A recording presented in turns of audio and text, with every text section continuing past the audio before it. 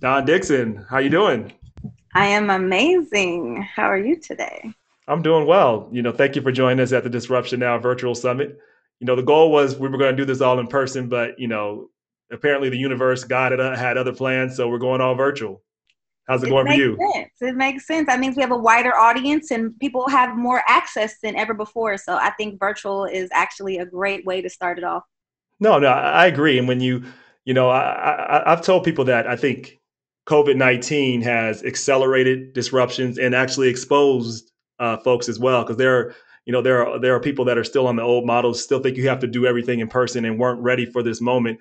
Obviously, you've been in the game for a while, you've been ready for this moment, and it actually uh, it actually aligns with what you're doing in your technology. But before we go down into that, we're having this session to really give people a real understanding of what it takes to be successful in 2020 going forward, using all of the tools and all of the capabilities online. But it still goes back to really old, tried and true principles. And you are, you look young, 25, we see it, there you go. But you're an OG in the game. You've been doing this Definitely an for a OG. while. Definitely an OG. 20 years in the game, 20 years in tech next year in Yeah. March. Yeah, you've been in this process for a long time. And I believe that people can see you. I know people see you. You're on the Breakfast Club. You're doing this. You have a huge following. They just see like, wow, she just had it and it just came and it just went. This process was just like from here to there, and she just shot to the stars. But that's not how your process worked at all. And you've had a hard process. You've been bobbing and weaving. You've been pivoting, figuring out a way to make a way out of no way. And so for that, I tell you congratulations, because most people, even though everybody, it's hard in founder life, no matter what your beginning is, no matter even if you have a network, it is a hard, tough road.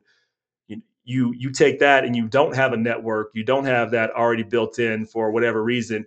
It's a much, much, much harder road, and you found a way to get here. So, and I know you haven't reached your goal or your pinnacle yet. We expect a lot more. Like I said, you're going to be one of those billion-dollar companies. I'm just going to call it out in the universe. So, Thanks. and we get to say that we knew you win. Uh, but I want to talk about what surprised you in being a founder the most when you think about where you were, when you really were 20, and Yeah. you started in this process. We actually had a survey that we asked folks. We asked them what surprised you the most about becoming a startup founder, and so I want to ask you these five to see which one of these actually align with you the most. Uh, was it the challenge of managing the process and just the details of running the business that surprised you the most? Was it the lead time it takes to convert sales or actually raising capital? Was it did you underestimate the amount of money it would actually take to actually sustain the business? That looks like that's going to be your answer already. And was it the amount of time it actually consumes of your life and how it becomes a complete obsession? Or was it the emotional roller coaster of the process? It was the money part for sure. Um, because we especially when you're talking about the first business, when you said what surprised you. And so this was when I was a rookie founder. And I thought I just needed $10,000 to build my business. I think a lot of times we just completely underestimate what it actually costs and everything that is required. All of the projections are wrong. You always burn through more money than you expect. The runway gets shorter. And it's really hard in the beginning to guess because you don't know what you don't know, and all these things come up. So certainly, um, I recommend everybody just overestimate how much money that you need because there are always going to be surprises popping up, which I learned the hard way. Yeah. Yeah, you did. So there was one period, just thinking about when you started off with Flat Out of Heels, which was your first business. Well, And my first was actually oh, the was it? Urban Okay. Star in 2001. That was my first tech company. Oh, wow. Wait, what was the first company? It's called the Urban Star. It was a online event and marketing platform based in Columbus, Ohio. So it's where to go to find out what's going on in the city in Got it. Central Ohio. And it was the first platform, one of the first in the nation of that nature. Interesting. I mean, because that those platforms have taken off, and it's, I'll say this: if people, and this is not a whining session because we're about disrupting common narratives and constructs, but I can't remember which company it is. It doesn't really matter. But there's another company that did something similar to what you are doing, and I think received like $40 million or something like that, and they're out of business. 45, and they're out of business in 3 years. Yep, out of business in 3 years, and you've been here for 20. And it's just, if people understand and I say this is not, I don't look at it as a social responsibility. I think it is a social responsibility to do what's right, to invest in diverse founders. But my message to corporate America, my message to the majority population is it's a missed economic opportunity. That's what it is. So you're looking at exactly. And I decided I'm no longer going to try to convince people for me to give them opportunity. If I, like literally taking an investment is me giving someone an opportunity. If they don't see the value, okay, cool. Peace be unto you. But that's the reason why I crowdfunded, which I know we're going to talk about. Yep. And we're going to talk about crowdfunding, but I want people to understand the process. There was a point in your life where you got $150,000 raised, and I'm going back to Flat Out of Heels. And you went forward and you came up and you launched your product and you put it on Facebook, but things didn't go according to plan. Tell people about that moment, because I do think it's important to draw from your, whatever you want to say, setbacks, temporary failures, and how those help you become better for having gone through that experience. I mean, looking back, it's funny and we can chuckle, but at the time Wasn't funny at all, was it? Devastating. And what happened was that I did raise the money this is when I first got into the vending industry. I raised money to build vending machines to sell Flat Out of Heels in, which Flat Out of Heels is still in business, and they're rollable ballet flats for women when their feet hurt in heels. And I decided that vending machines was a great distribution channel to deliver them to women when their feet hurt the most, wherever they may be. And so I raised this money, built these custom machines, built them in Spain. I paid about maybe $20,000 for these machines, and I was really excited about it. So when they arrived, as soon as they landed in the warehouse, I unpacked it and I took a picture of it and I posted it on Facebook like, they're here. We're about to take off. It's time to go. That was before I even ever plugged it up to test to see if it even worked. Right. So after I posted it on Facebook and everybody's like, wow, congratulations. Within about an hour, I had realized that the machines did not work at all. I plugged them up and they just lit up. That's it. They did not dispense a product. I didn't understand. I didn't know what I didn't know. And I just knew I wanted the machines to accept credit cards. So I bought a credit card reader, sent it over to Spain to have them install the credit card reader. And they did physically install it. But installing means more than just sticking it in. It has to actually be, there's software involved to make that credit card reader communicate with the machine to actually dispense a product. None of that engineering had happened. So right. The machine did not sell because there was no way to make it sell. And at the time, I didn't know what I needed. I didn't know what I was missing. I didn't know that I needed an engineer to write some code and create a driver. I know that now. Back then, I just thought it didn't work and ended up selling those machines for $8 in scrap metal. Oh, my God. And that was your second. I think you raised money one other time, ran out of money. This was your second time you raised money, and then you ran out of money. Yeah, the first time I raised money to launch the business, and I launched it as an e-commerce business. So that did well. I built my website. I started a online marketing campaign, which is actually my expertise. So that was doing well. When I was ready to expand into the vending space, that burned a lot of cash, and there was so many unknowns, and there was no resources like there are for managing an e-commerce business. Lots of online tools for that. But no one was there around to tell me how to do a vending machine business. Right. Talk about the process of really developing your network, because that is the foundation that I believe that will make you successful if you're trying to crowd invest, you're trying to do a crowdfunding raise. You can't do that unless you have a network of people that believe in you, that are committed to you. So let's actually break this up a little bit. So you talked about going to conferences. Specifically, I remember you saying that not only just trying to go to like the biggest conference you can, specifically go to micro-targeted conferences that deal with your industry and that may more. Yes. Go ahead, talk about why that's important for your marketing. Because some people might think, okay, I need to go to where all the people are, but what I'm hearing from you is that's not necessarily true. I think you got to do both. I will go to large general conferences like, you know, Black Enterprise Conference or all the different entrepreneurship summits that were out there, as many as I could to just build a general network. But then I went to all of the conferences that I was able to go to that were industry specific. So if it was like, so for example, with the Flat Out, I would go to the Magic Fashion Show in Las Vegas, the biggest fashion conference where all of the brands from large and small go, and you meet buyers and just everyone in the industry. And so I went to that every year. Then when it came to tech, I went to specifically for vending, I would go to the NAMA show, which is the National Automated Merchandising Association, the National Retail Federation show. I will go to as many vending, IoT, SaaS, things that dealt directly with my industry, not only to learn specialized information in the breakout sessions and things that really will help me grow my business specifically and not generally, but specifically, but meet people who understand the industry.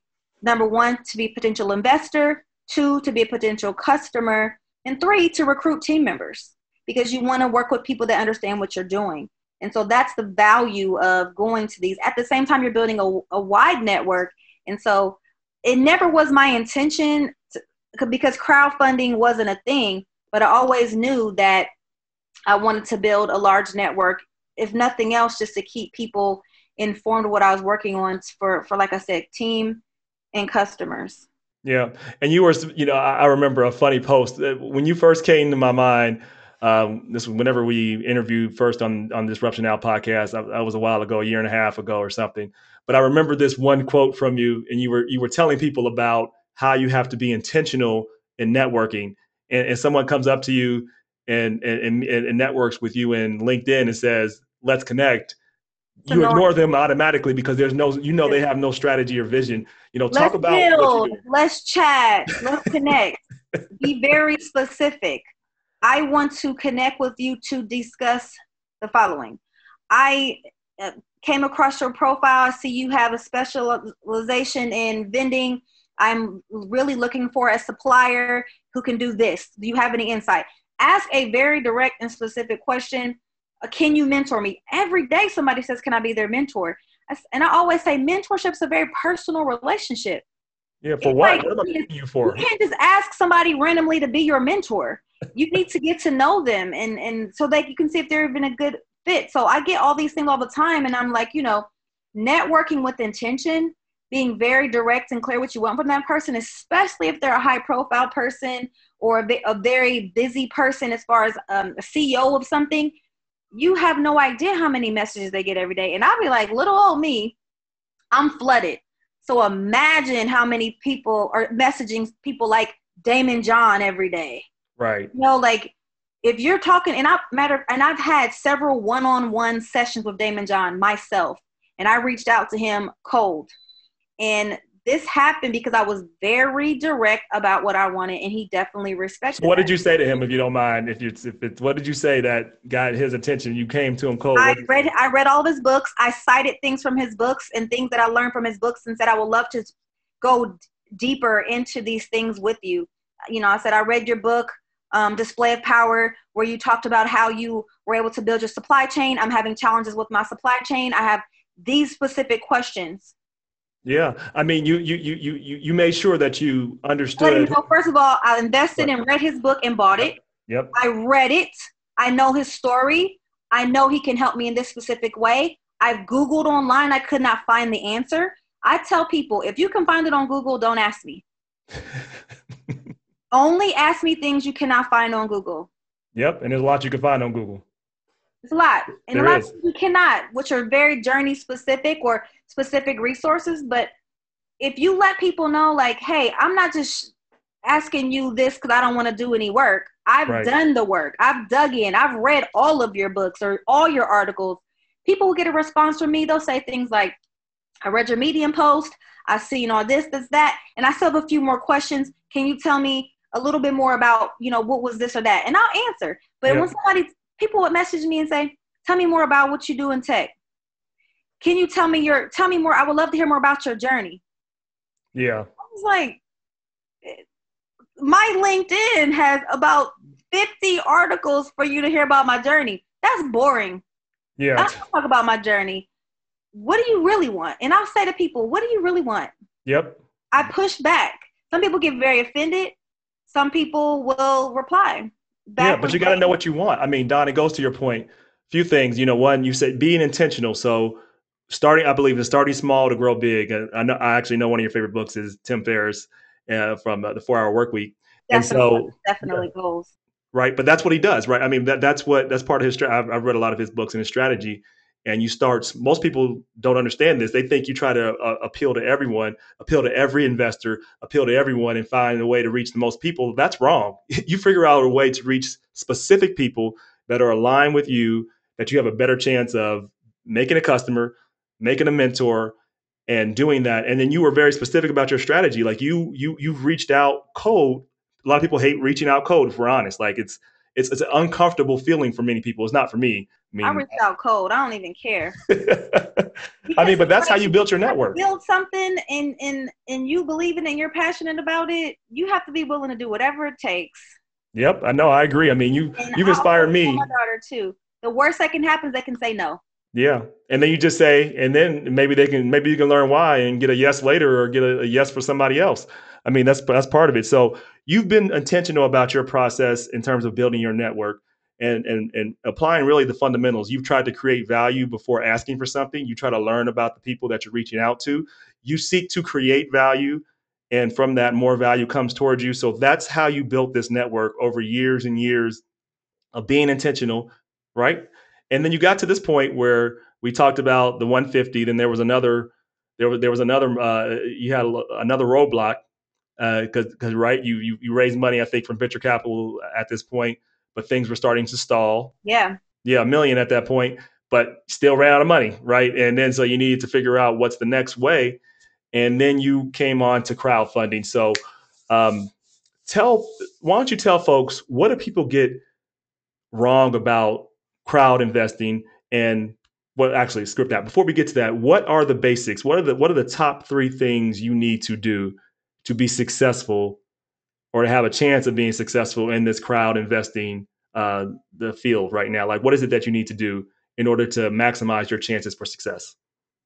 You need to have a business with a very clear path to profitability, very clear product market fit, and know everything about your business, the ins and outs of your business, ins and outs of your industry, and know what you're building, who you're targeting, and what you're doing with the money. Know your use of funds, know why you need to raise money, know how much money you need to raise. It's all together kind of. Have your due diligence down. So have your business incorporated properly, have all of your projections proper, like have your business fully set up and ready for due diligence. Have just the foundation of business. People think you can get an idea and go crowdfund for it. You cannot crowdfund for an idea. You can crowdfund for a business. Even if the business is pre-revenue, you still have to set it up and have it structured and know who's going to work with you, or who's on your team. If you don't have a team, just you and one other person, at least know who you want to hire, the type of person you want to hire, who you need to hire, what they need to be paid, and have a clear understanding of how you're going to roll out and use this money to build a team and to get a path to profitability. It's not easy to crowdfund. It's not easy to raise money, period. No, raising money is a hard process. Not easy. There's no easy way. It's just what your temperature is. So for me, I felt more comfortable talking to crowds than sitting in 100 one-on-one VC meetings. I don't have the patience for that. That's not who I am. So you have to understand who you are. If you are not a person that is okay with talking to thousands of people, interacting with people all day long on social media, on email, on your crowdfunding campaign page. So it's like self-awareness is also in the top 3. Knowing what you can handle, because it requires a lot of engagement. If you think you can throw a campaign up and it's going to just magically raise money, it's not. You have to really hit the ground and start working and be out there promoting your business as much as you can constantly. If that's not your personality, don't do it. Yeah. I mean, so much accountability there. People are going to ask you everything, and you have to be ready to answer full disclosure people's questions. I completely agree. And I think and why we want to help others do this and eventually do it ourselves too, but help others because I believe it's very similar to running for office. I think I told you that I ran for office twice. So we have that. Yeah. Yes. So I ran for mayor of the city of Cincinnati and I ran for treasurer of the state of Ohio. Both times outraised my opponents. Things were out of my control in both times, but that process taught me a lot and made this journey almost easier is not the word. It's prepped me for the journey. So, I went through periods where I had to figure out like how I was going to raise the money. And I knew a certain amount that I was comfortable raising. I had to figure out how to essentially 10 times that, which I did. But it happened, right? Because, first, I've been networking for a long time, building relationships. So people trust what I say. Some of them don't even agree with all the things I say, but they trust me as a person and as a leader. And so I was able to get investments in terms of investing in my campaign from folks because of that, because of all the years of building value. You've done the same thing. And so you've started a podcast. You've done, you do outreach sessions where and I've listened to you answer questions, you help educate people on the process. So sometimes people are investing in you more than just your product. I think they're investing in you because they believe in you. That's exactly what all investors across the board, they invest in you as the leader because you can have a great idea, but if you're not the right person to execute, if they don't believe you are the one to do it, they're not going to invest. They're always investing in you. Right. Always. And so you did you have an email? So you already had, I know Max did not have a large social media following, but she had a large network from emails in the past network. You already had an email list and you had a pretty good, decent social media following too, right? Yeah, I had a large social media following for years. I mean, it's like serendipity just because of how my career progressed. I started out in event promotions. Yeah. So I maxed out my Facebook friends so many years ago. So I already had thousands of people on Facebook. I already had thousands of connections on LinkedIn, Instagram, and Twitter from my previous career doing events and then Flat Out. So I was very well known as the CEO of Flat Out. That carried over. So my hack was always, every time I go to conferences, which I went to a ton of them, like we talked about, I would get all these business cards. And I'm like, everybody had a synergy, but I don't know what I could do with these people right now. I don't really have anything to do with them.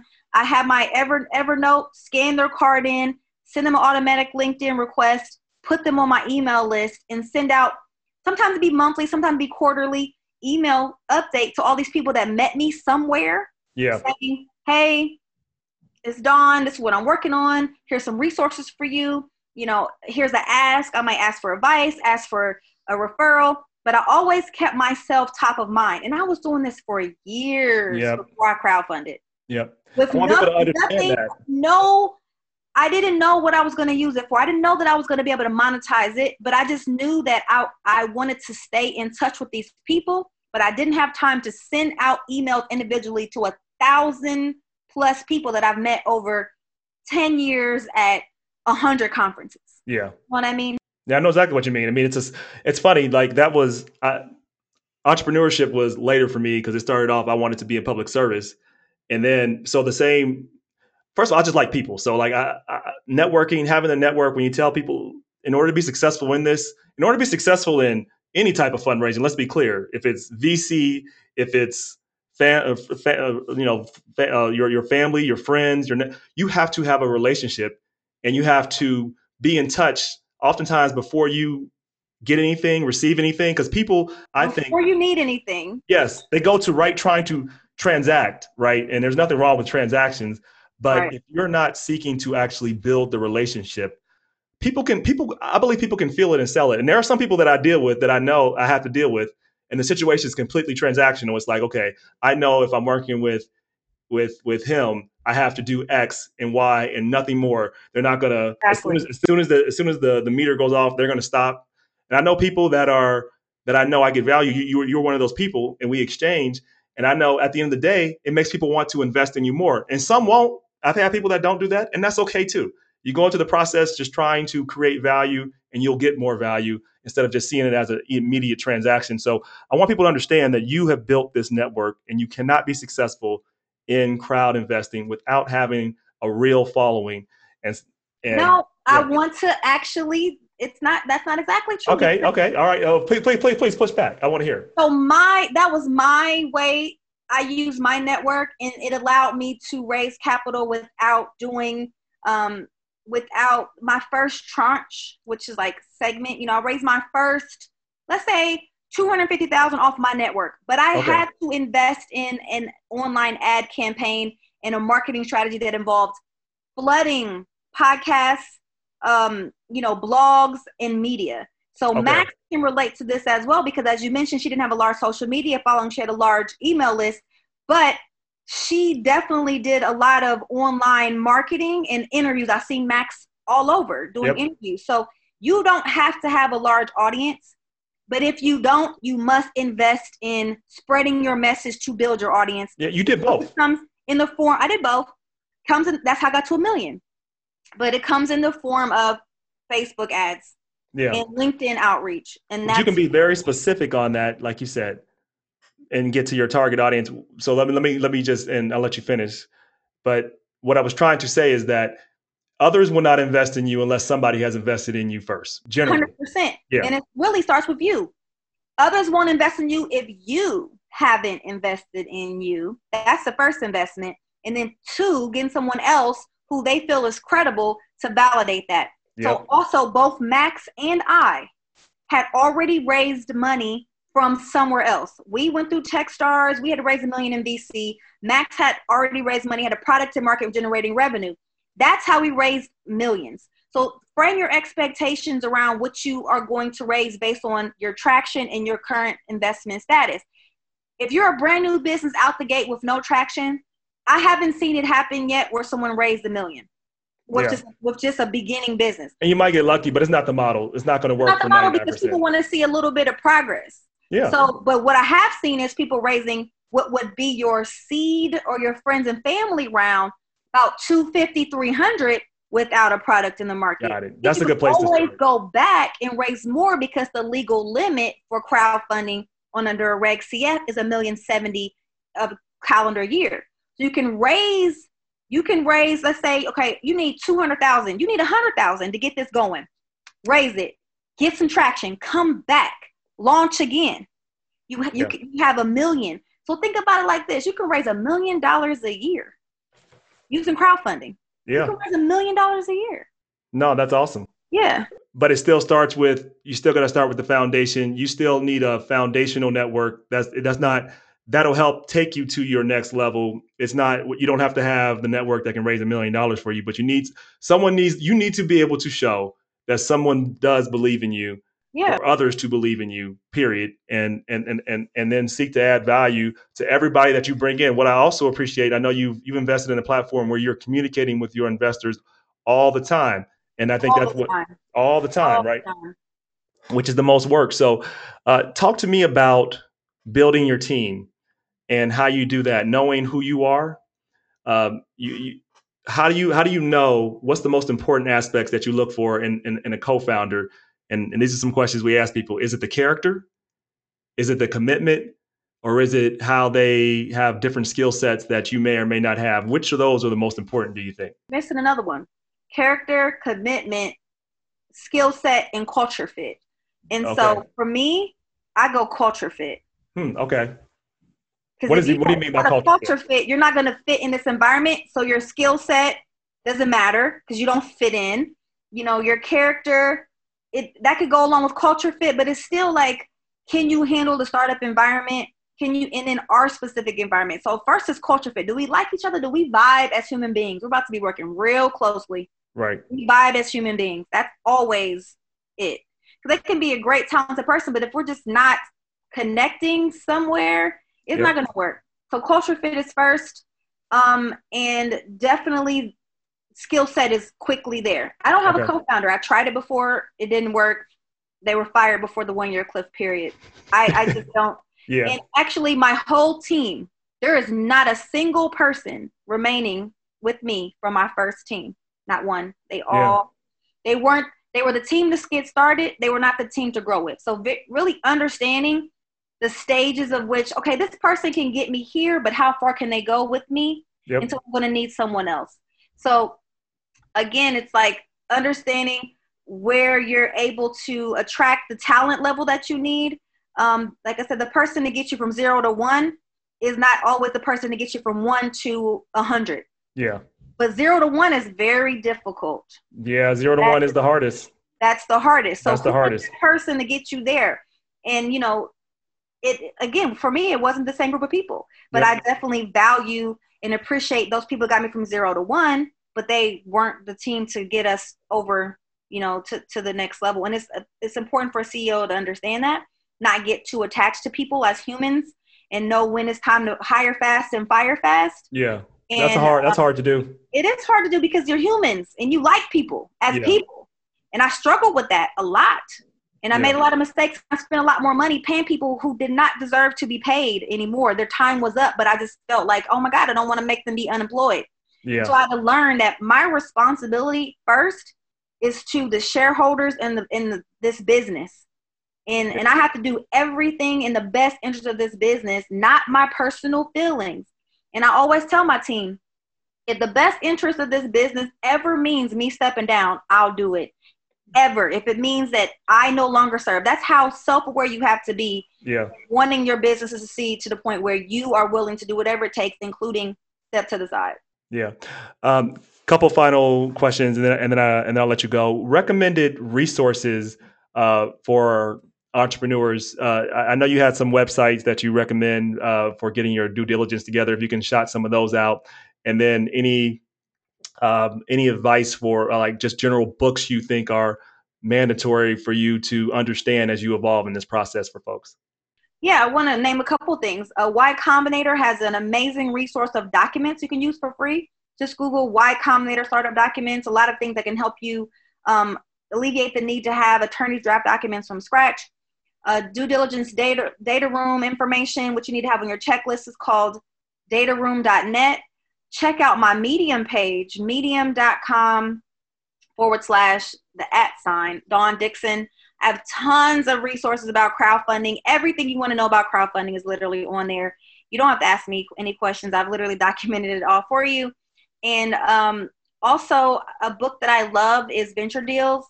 If you are interested in raising money or just understanding how the money works, everybody automatically just thinks venture capital, but you know, probably only 1% of businesses are even a good candidate for venture capital. So it's understanding your business and what, you know, venture capital, what they need, and to see if it's a good fit for your business.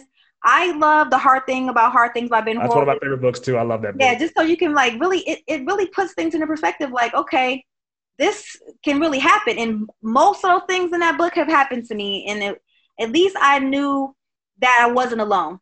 Yeah. I also love the book, which is not a business book, but it's just a book. It's a book called The Four Agreements by Don Miguel Ruiz, one of my favorite books.